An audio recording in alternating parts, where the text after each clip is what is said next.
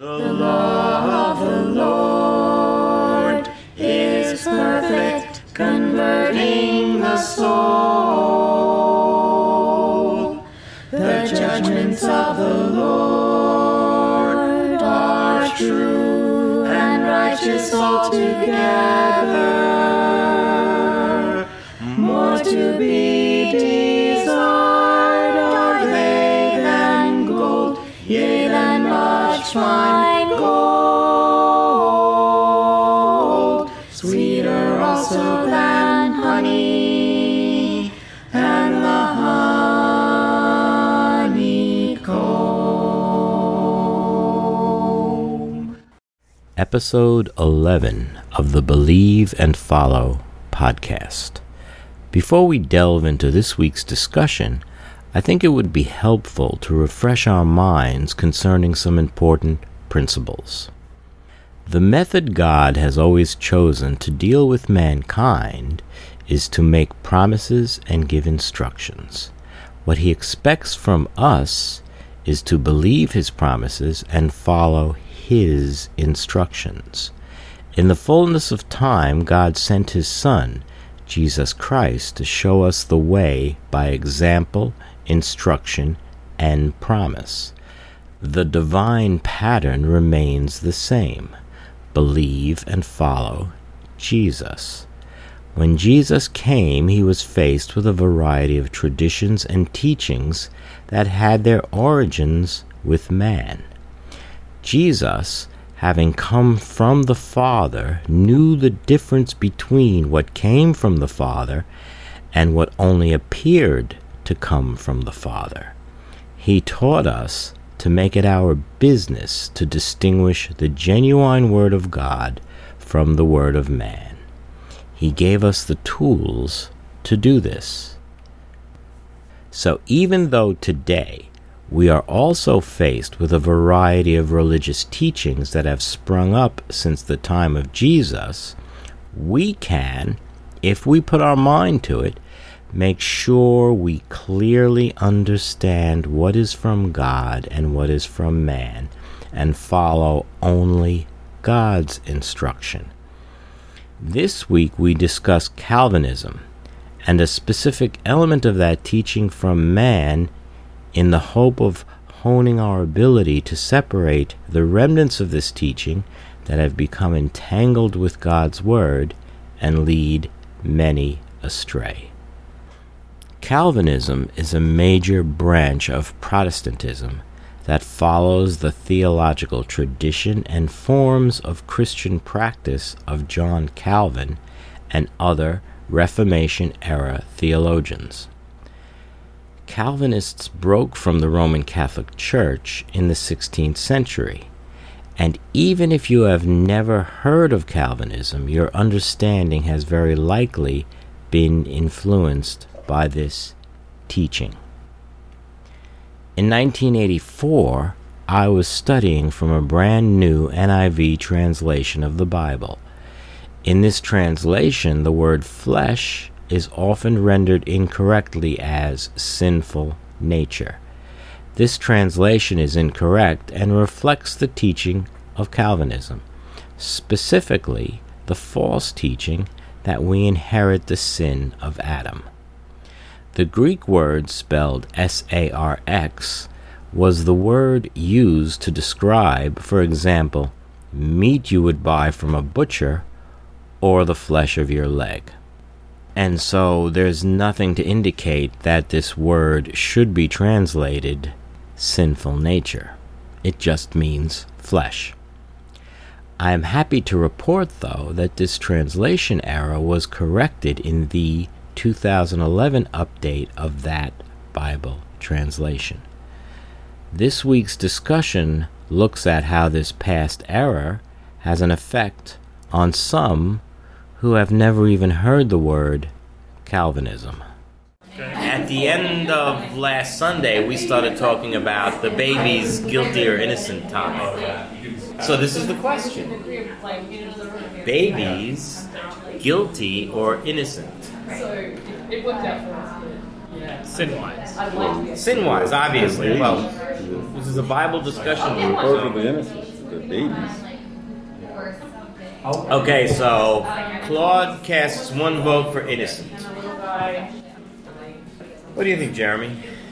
I cast mine for innocent also. Okay, so we're done. Next topic. Because while they might sin and have sin in them, I think that the Bible says in a couple of places that you have to be, or at least I think they can break the law, I guess, but if you don't know what the law is, then it doesn't quite count, I guess. Does that make sense? Let me pick apart the flavor of your thing a little bit. Do you think a newborn baby is born with or without sin? I think they have a sin nature. Okay, so you think they have a sin nature. Remember what I mentioned on Sunday? I see little traces of Calvinism in that kind of thing. So you say you think a newborn child has a sin nature. What verse would you use to indicate that? What's your vote, Brian? Babies, guilty or innocent? I think instinctively I'm gonna say they're innocent. Okay. I don't know versus support it yet. That's kind of a common sense answer. But now we come up with this idea that babies are born with a sin nature. The Bible that I studied starting in the 1980s was an NIV Bible, and the people who translated the NIV Bible would often translate the word that's flesh as sinful nature. And the reason why they did that is not because if you look up the Greek word that's being used for flesh means anything but flesh, but because those translators were influenced by Calvinism. What I don't want to do is necessarily go through all the principles of Calvinism because I don't think that helps us. But if someone says something like, I think babies are born with a sinful nature, then that smacks of an influence of Calvinism. And that's okay. I'm not being accusatory. I'm not saying, Jeremy, you're inferior to me. Go ahead. Psalm 58:3. Okay, let's turn to Psalm 58. Start there. Start at verse 3. Who wants to... I can read. Sure, go ahead. Why don't you read verse 3? Okay, the wicked are estranged from the womb. Those who speak lies go astray from birth. They have venom like the venom of a serpent, like a deaf cobra that stops up its ear, so that it does not hear the voice of charmers or a skillful caster of spells. Oh Okay, gosh, yeah, okay, never stop there. Yeah, that's far enough. I'm just asking, what do you make of that? Let's just get Tanya's vote, and then she'll join in the discussion. My So vote? I posed the question because of an issue that came up on Sunday at the very end of our discussion. According to the Bible, babies, Babies. innocent or guilty? Innocent. Okay.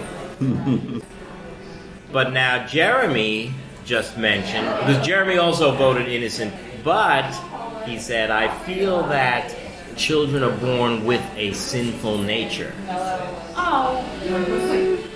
In the sense that we have desires of the flesh and desires to please ourselves rather than God, I think that's true. Right, I like that way of putting it. But we're just trying to decide if newborn baby has a sinful nature. And the reason why I say that, my theory about if someone says something like, I think a baby is born with a sinful nature, that thought is influenced by Calvinism. I think it's more safe to say that they have an undefined nature, because it's not any more sinful than it is godly. They don't have a spiritual Bias either way. They have that when babies are born, they exist primarily on instinct. I mean, they they cry when they're hungry, they cry when they're uncomfortable, and there's not really much motivation behind that. There isn't any seeking of God. There isn't any. So I don't think it's very fair to ascribe a nature to them that involves higher thinking skills that they haven't that they aren't equipped with. Okay, I like that. That's good. That's very sensible talk. So then Jeremy said, but what about, for your consideration, he's being Rod Serling, submitted for your approval, Psalms chapter 58, verse 3. Okay. It speaks about, it says, the wicked are estranged from the womb. How about the non-wicked? But we're all wicked, right? We're all evil. It says all have sinned and fall short of the glory of God. Yeah. But has a newborn baby, does a newborn baby fit in that category of all have sinned? Wait, well, so the King James says the wicked are estranged from the womb. They go astray as soon as they be born, speaking lies. But I think that's obviously a figure, like as soon as they be born is obviously a hyperbolic figure of speech, because we aren't speaking whenever we're born either. So it's at least figurative in that sense. I considered poetic language also. What the Calvinist believes is that we inherit Adam's sin. All die because Adam sinned. And we'll look at Romans... Adam will die. You're right. And we'll look at that in a minute. We'll look at Romans 5. But turn to 1 Corinthians chapter 15. In 1 Corinthians chapter 15, the Apostle Paul is talking about the resurrection. That's the overall topic of the chapter. He's discussing some who say that there is no resurrection. But in the midst of this, he says something that I think is helpful in our topic. Let's read verses 21 and 22 and then work backwards. Who wants to read 1 Corinthians 15, verses 21 and 22? Go ahead, Claude. For since by man came death, by man came also the resurrection of the dead. For as in Adam all die, even so in Christ shall all be made alive. Look at verse 22. For as in Adam all die, so also in Christ all shall be made alive. Look at the wording. We understand that not everyone is in Christ, correct? He's not talking about the whole population. What he's saying is that in all that are in Christ will be made alive. And there's conditions to being in Christ. And the conditions are what you do, how you respond to the gospel, how you respond to the instructions from God is the condition under which you're in Christ. Okay, so you're saying that the two words all are not the same. No, I'm saying it is the same. As in Adam, all die. Now remember, the Bible is concerned with the spiritual truth of things. Now, if you are operating according to the pattern of Adam, then spiritually you'll die. And what is the pattern of Adam? The pattern of Adam is transgression of God's instruction. So this is two things being put together to make a point. That's how you understand what the all is. Because you understand in Christ came, what did he do? He said, I'm only going to speak what the Father told me. I'm only going to do what he commands. So if we, like Christ, behave that way, then we live. And it's even bigger than that, which we'll get to in a minute, because we'll look at Romans 5 after this. But if we behave like Adam, in other words, as in Adam, as in the way of Adam, just like as in Christ. What does it mean by as in Christ? Well, we know that we're in Christ by following the instructions, by a certain set of behaviors. And the same thing, as in Adam. Because some people take this verse and misapply it and say, there you go. Here's a verse that says we inherit the sin of Adam. Because as in Adam, all die. But that's not what it says. Because we don't inherit living from Jesus Christ. We get the life from what we do. Because we know there are all sorts of verses about what must we do to be saved in Acts chapter 2. And repent, be baptized, receive the gift of the Holy Spirit, and they followed in the apostles' teachings. That's all my thumbnail condensation of Acts chapter 2. But that pattern we see throughout as far as the gospel is concerned. That's why someone has to tell you the gospel. How can they believe if they're not heard, et cetera, et cetera, et cetera, if they don't hear? Romans chapter 10, that's why someone has to preach to them, because someone has to give them the instructions, and then they have to say, now I'm going to obey these instructions. So now you're following in the pattern of Christ, no longer following in the pattern of Adam, and now you live. Do you see how you can't use this verse to say, ha, there, we inherit Adam's sin? What do you guys think? Now you guys talk. I think that, I've never thought of it as inheriting Adam's sin. I think That's because you're not a Calvinist. But I think that the incorrect interpretation that I have heard most often might be more that the beginning half of the verse, for as in Adam all die, is applied physically to a physical death, but then the last half is applied to a spiritual life, which I think is like a little bit of a weird disconnect in application. I never thought that was exactly right, because I really feel like that's what I've heard most. He's smushing them both together. Because is the gospel so much concerned about physical death? No, because everybody's going to physically die. But being alive in Christ is what the gospel is concerned with, and that's being alive spiritually. So if we're talking about being alive in Christ, being alive spiritually, we have to assume that the first half of verse 22 is also talking about being dead. Because the key is, how do you look at it? What does it mean to be in Adam? What does it mean to be in Christ? Well, we know, and we can work backwards from that. We know what it means to be in Christ. So now we work backwards to say, then that's what it also means to be in Adam. We're not automatically in Adam, but we are in Adam when we sin. And if we don't decide, like Jesus did when he started off his adult life, and he said, I'm going to only do and say what the Father has told me. If we don't make that commitment, are we going to sin? It's just about inevitable. It's like if I don't choose that I'm going to walk a straight line, then I'm going to walk however I'm going to walk. And, I might accidentally walk a straight line, but it's not likely. Right. Thoughts, questions, comments, concerns? The idea that you have there, I agree with that. Because the second part, like you said, it's not that everyone automatically gets applied that. You have to do something.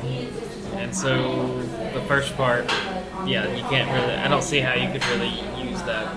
Exactly. So that's one of the verses that often gets pulled out when both discussing this. And another one that gets pulled out, this is one that I've done before, Romans chapter 5.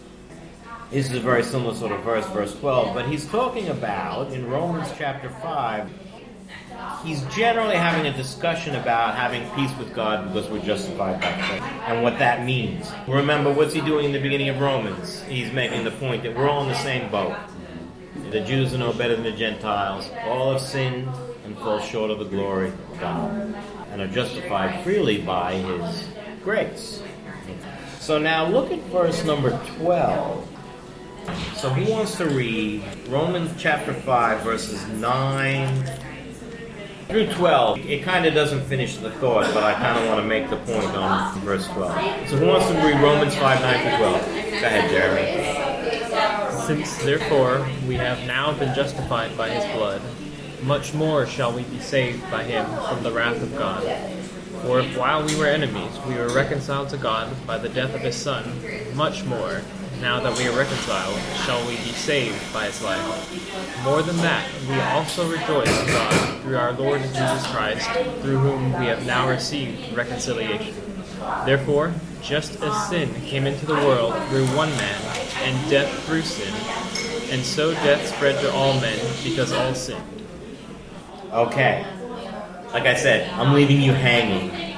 But the point is, what the Calvinist would say is, and I realize I'm kind of like creating a straw man here by saying about Calvinists. The only reason why anyone would even dare to say an infant is guilty is because of some vestigial Calvinistic leanings, and that's why I'm arguing against the person that's not here, this poor Calvinist that we're attacking who's not able to be here to defend himself. But in verse 12, the Calvinist would read the verse like this. If we believe that we inherit Adam's sin, he would read the verse like this. Therefore, just as sin came into the world through one man, and death through sin, and so death spread to all men because Adam sinned. That's the way they say it, but that's not what it says here. Death spread to all men because all sinned. Remember, we're more concerned about the spiritual aspects of death than the physical aspects of death. Death spread to all men because all sin. Your sinning causes your spiritual death. And here all is all. Because all have sinned. The only one who is actually able to carry through with this, not sinning ever at all, is who reached adulthood and who was like mentally. I mean, I feel like there's a sort of mental capacity required for sinning. Right. So until you hit that mental capacity, I don't think. And the idea of this is, can you be charged with sin if you don't have the mental capacity? Just like the Apostle Paul makes the point, you can't reasonably be charged with sin unless you're aware that there's something to transgress. Well, in verse 13, that's what is the following verse. Right. As a matter of fact, why don't you now read 13 through 15, because that's kind of like what I'm leading us to at this point. For sin indeed was in the world before the law was given, but sin is not counted where there is no law. Yet death reigned from Adam to Moses, even over those whose sinning was not, like the transgression of Adam, who was a type of the one who was to come. But the free gift is not like the trespass. For if many died through one man's trespass, much more have the grace of God and the free gift by the grace of that one man, Jesus Christ, abounded for many. So you see, what's being said here is there's always somebody who's got to be the first. The first man who sinned was Adam. And the first man who lived a sinless life was Christ.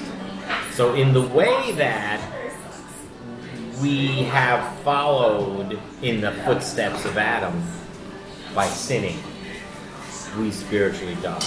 If we follow in the footsteps of Christ, then we will live. Go ahead. I think that verse 15 kind of makes a very clear contrast between the idea of inherited sin, because if you understand the verse properly, or at least I'm assuming the way that I'm understanding it is properly, because it starts off with saying, but not as the offense, so also, at least I'm reading from the King James, but not as the offense, so also as the free gift. The idea of the offense is that we all committed, we're all guilty of it, so we all die. But the idea of the free gift is one man was capable of doing it, but we all live as a result of it. And if it wasn't the case that one man sinned and we're all guilty, then there wouldn't be a contrast between one man is righteous, so we're all made righteous. Do you see? It's like right, exactly. It's like one man, two man, three man, every man sin, condemned. One man righteous, everyone made righteous. And without that, there is no but not as the offense. Without that setup, there's no contrast. So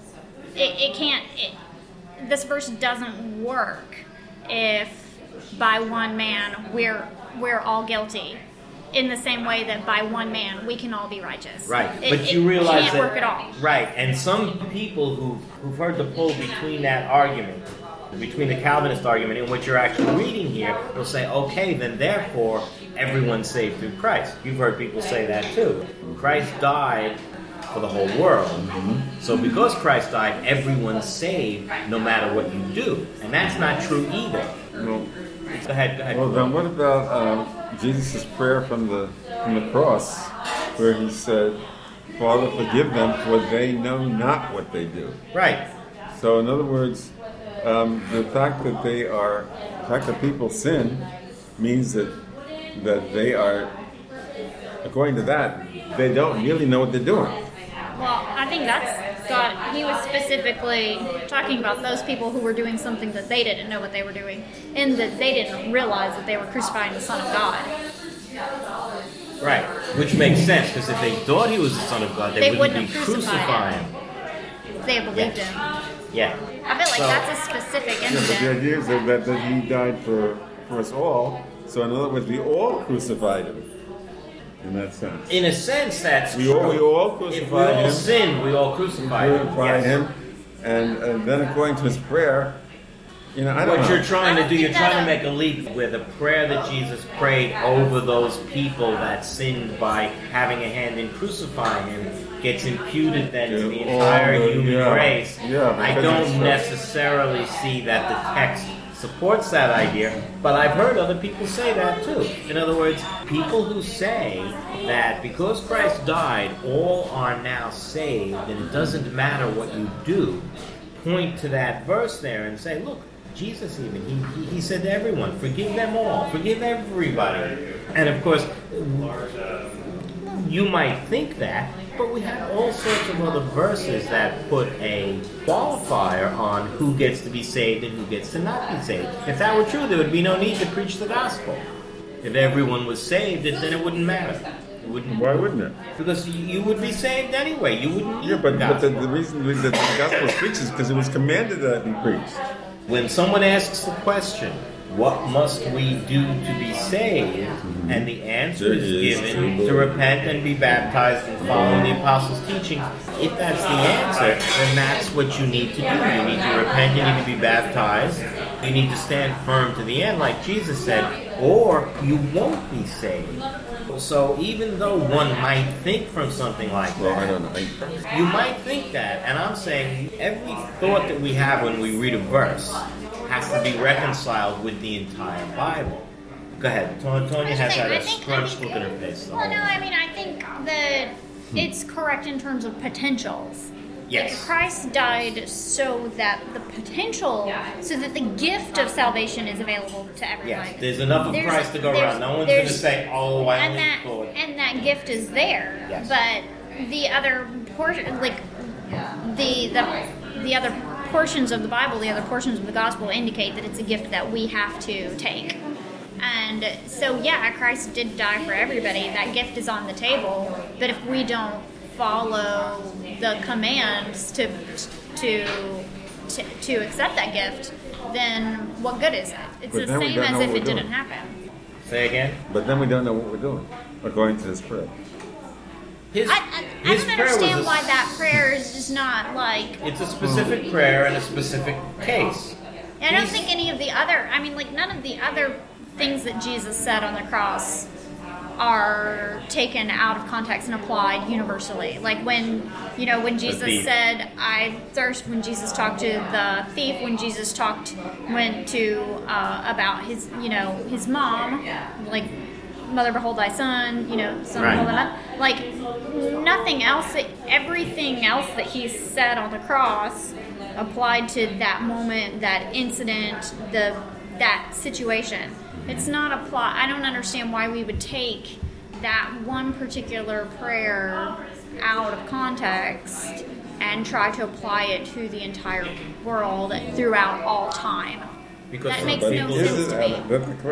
then the question is it out of context? It seems like it would be taking it out of context. Yeah. Yeah. The reason why I say that is, and the reason why Tonya says that is because we have all sorts of other things in the Bible that indicate that he was not giving a blanket pardon for the entire human race to the end of time. We see in the preaching of the gospel that there's something that you must do to inherit eternal life. We even see beforehand when someone will come up. Who was that rich young ruler that said to Jesus, "What must I do to inherit eternal life?" Well, you know what the instructions are, he says to him in effect. Go do those things. And he says, I have done all those things. And Jesus was happy with him. But then he says, okay, one thing you lack. He had to do things in order to be saved. It's always, you are charged with sin because of what you do. You're acquitted of sin because of what you do. And the Well, only reason why I we think have the that's possibility, I'm about to add the qualifier, but the only reason why you have the opportunity for that is because of what Christ did. Yeah, Go- I yeah. don't think it's fair to say it's because of what we do. I didn't get in the qualifier quick enough, but the point is right. The only reason why we have the option is because of what Christ did. Because we already know that we are guilty of sin, so we can't live a perfect life like Christ did. So the only reason why we have the possibility of being acquitted of sin is because Christ paid the penalty. But we still have something that we have to do in order to lay hold of, in order to receive the promise that's been given. There's something that we must do. So even though one might think that, and one might read that verse and say, oh, look at that, he's blanket forgiving the entire human race till the end of time. That's not true. Right? But he's not forgiving them. He's asking the Father to do something. Right. The question in my mind is, how is the Father answering this prayer? I will tell you, Acts chapter 2, once again. Acts chapter 2 is Pentecost. It's 50 days after this incident here. Yeah. Many of the people who were there in that crowd that Jesus said, Father, forgive them, for they know not what they do, are in this group that Peter is preaching to now in Acts chapter 2. So some of these very people are asking this very question, what must we do to be saved? And then Peter gives them the answer. Be baptized, right? Receive the gift of the Holy Spirit. That is the Father answering the prayer that Jesus made. Okay, I think that I would still ask the question, what is the antecedent of them? I mean, is the antecedent of them only those who were there, or is the antecedent of them a larger group? It seems to me that like everything else that he Pull out the verse, did when he was on the cross, everything else that he 23. It's in the what? Say again? Luke 23, Luke 23. 34. Jeremy always looks for the verse. everything else. He's I'm the always Berean. confused. We should call you Jeremy the Berean. It's 23. 34, I think. 34. Yeah. I tell you what I might it think, seems like even though... everything else that he said when he was on the cross, and he said, other things, but like in other records, it is very like pertains to the thing that's happening then. I would think that when he says, Father, forgive them, for they know not what they do, the them and the they, in this case, are the ones who were crucifying him.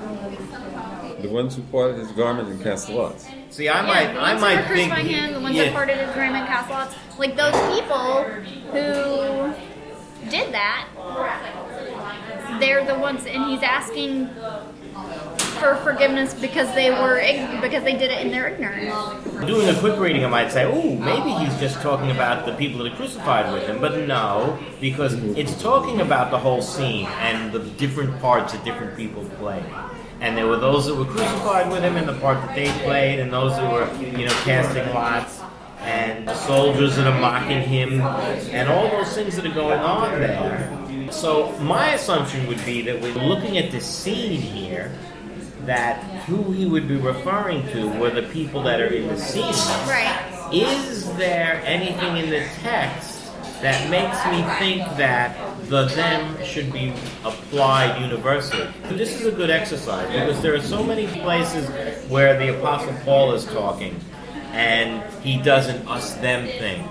And the first thing you have to do to understand what the text is saying is who are the us and who are the them. In some of the verses where the Apostle Paul is talking in his epistles, the us is the family of believers.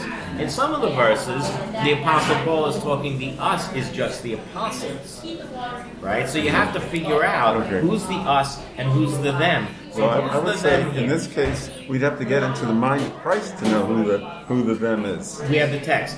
We have the mind of Christ. We have the text. You have that, but you don't. I mean, you see what it says, but you do not know in the mind of Christ what it is. I'm saying that we don't know. I plead agnostic.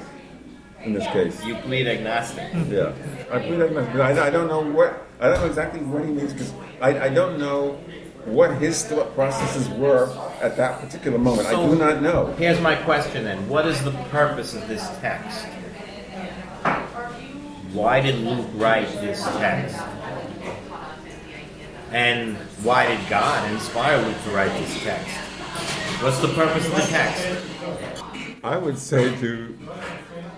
Can you think of a I would say to verse? cast doubt, in effect. Say what? I would say to cast doubt, in effect.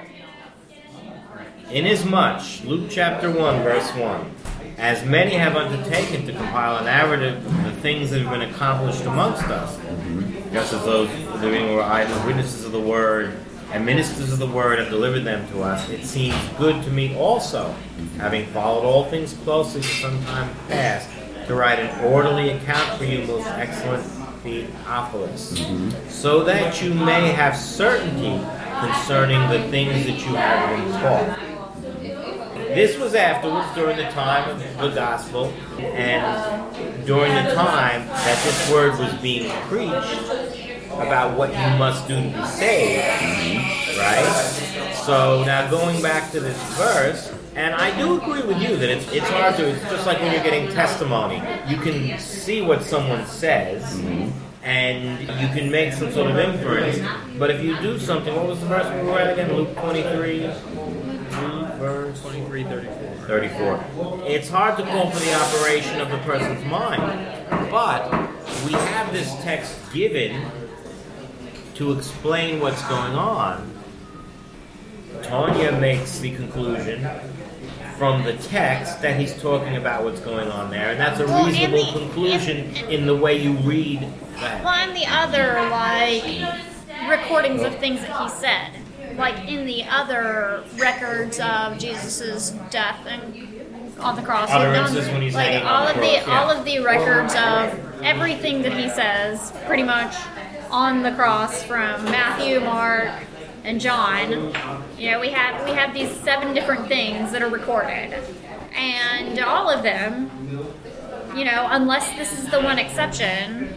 But then there would have to be something in the text. You know what and I there's, say? but there's not anything in the You know text what I say? to indicate. Go ahead. I say that we have to wait, and we'll find out when everything is done. We'll find out. But I think that's a risky proposition if you are to say Because to use. it's up to God. Well, it is up to God, but I think for you to say, well, this verse could be taken this way.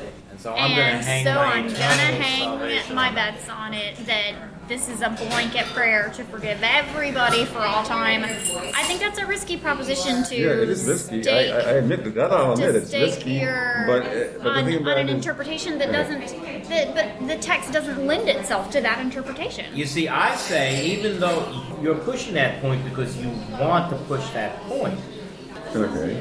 and if this was all we have, I would have to say to you, yeah, we don't know. We'll have to see what happens. But we have the behavior of Christ's apostles afterwards. We have the behavior of Christ beforehand, and we have the whole rest of the Bible, for that matter, that indicates that when God's instruction comes, what God's looking for, from every human being was that you believe, and then as a result of that belief, you follow His instructions.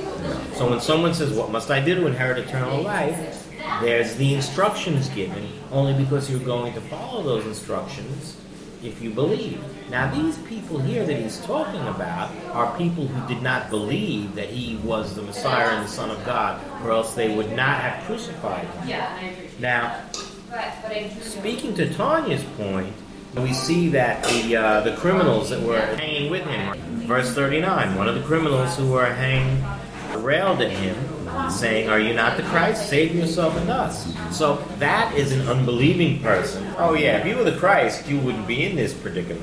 But the other rebuked him, saying, "Do you not fear God, since you are under the same sentence of condemnation? And we indeed justly, for we are receiving the due reward of our deeds. But this man has done nothing wrong." And he said, "Jesus..." Now the man says to Jesus, "Remember me when you come into your kingdom." And he said to him, Truly I say to you, today you will be with me in paradise. He's not saying to the whole human race, today you'll be with me in paradise. Right? He's saying to the person that he's addressing. It's the same thing for the verse before. Father, forgive them. In verse 43, he's speaking to a single person. Right. And so his words apply to that single person. In verse 34, he's speaking about them, the group of people that are in his presence, and he is asking the Father to forgive them. That's kind of nice. And we see the Father carrying that out in Acts chapter 2, when those very people are being the first to hear the gospel preached. They're the first people who get offered this salvation. Are many of these who are here are there in that audience with Peter in Acts chapter 2. To that argument that you stated, I say yes. That's when he carried through with what Jesus is asking him to do here, when the Father carried through. And that then negates the argument that this is forgiveness for the entire human race for the rest of time. That you really have to do something.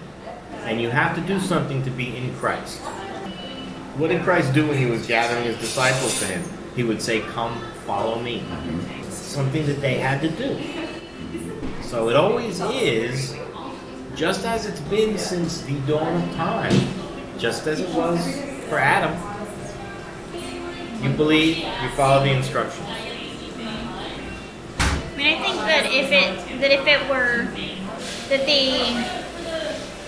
if it were a blanket forgiveness for everyone forever, then the entire rest of the Bible defies not logic. needed.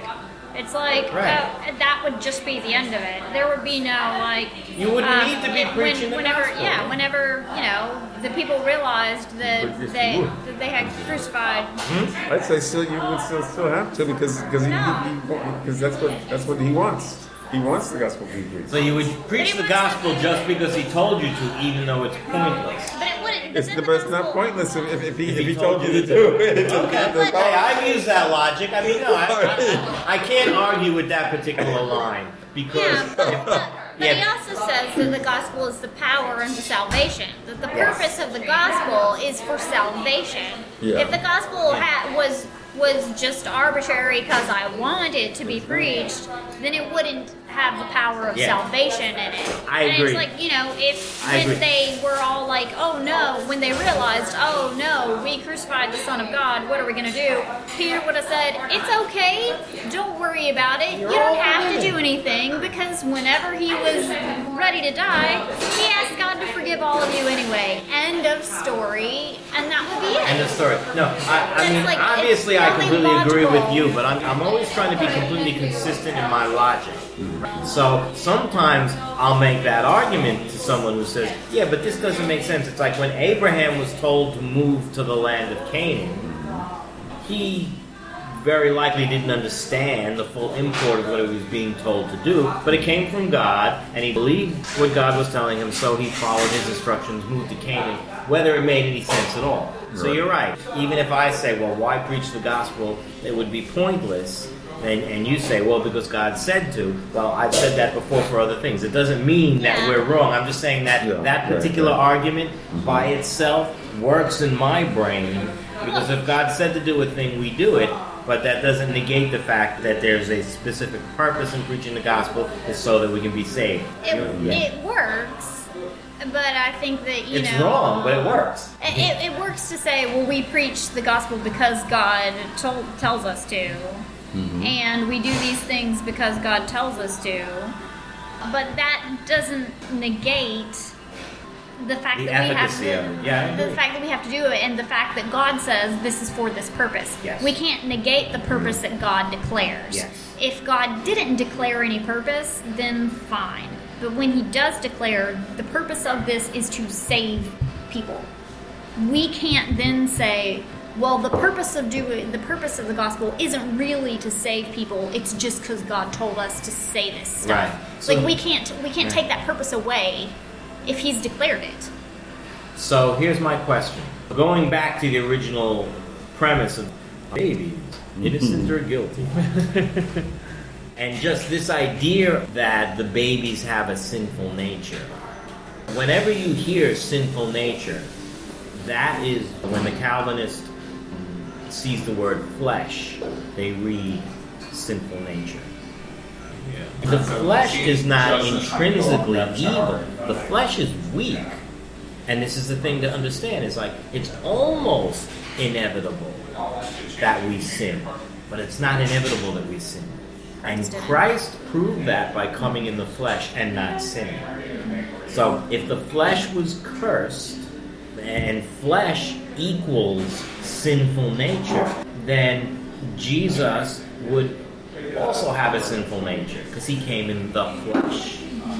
It's clear that the understanding is, when we look at Adam and look at Christ, that we, like Adam sinned, we die. And in Christ, we live, because the pattern of Christ is not sinning. I was going to say, I don't think, I would certainly not say, wouldn't use that phrase, well, but Christ, because Christ was in the flesh, Christ did have a sinful nature. But at the same time, there were times when Christ was tempted. Right, absolutely. And in the sense that there were times, Jesus, in the garden, Jesus' prayer makes it very clear that he didn't really want really to die on the cross. tempted. He was really super. It was like, if there's any other way where I don't have to do this, I don't want to do this. As a matter of fact, at that moment, let me just interrupt you for a second. When he says, nonetheless, not my will, but your will be done, he's admitting that at that moment, if he had the choice, if he was in charge, he would have said, let's forget this. Let's do something else. But he he submits to God. But so proving, right, he's being tempted a mundo, but proving that it is possible to withstand that temptation. Right. God. So my point in saying that is that I feel like that the nature that is there, that during which we seek our own will and not the Father's, in those moments where Christ was tempted, it was there.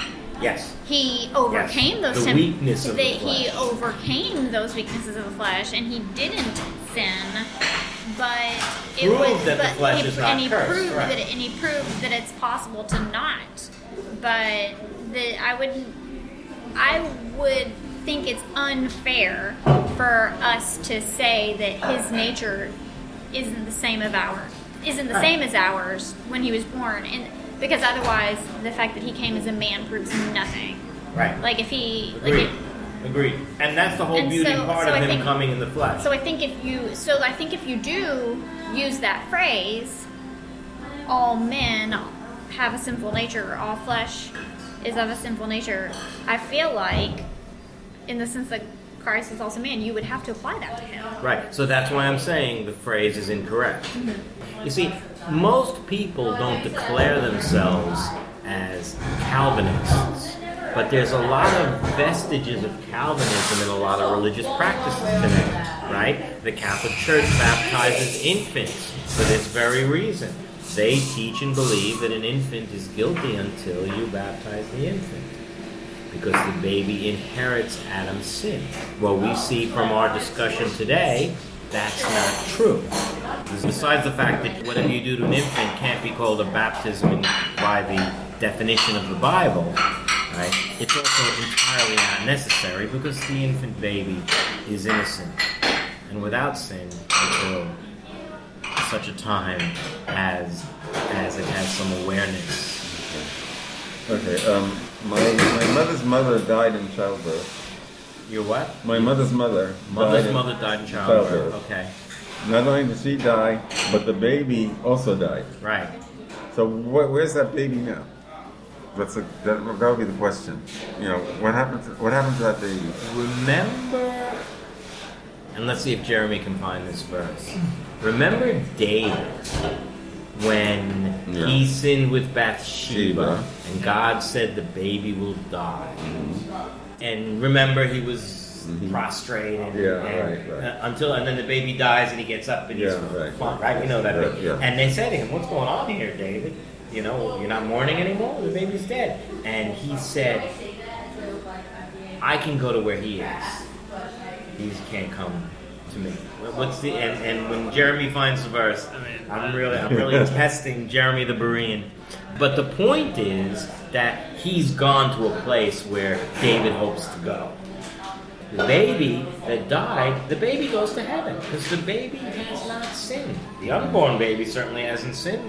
The unborn baby hasn't even breathed. So I'm saying, a baby dies, and once again,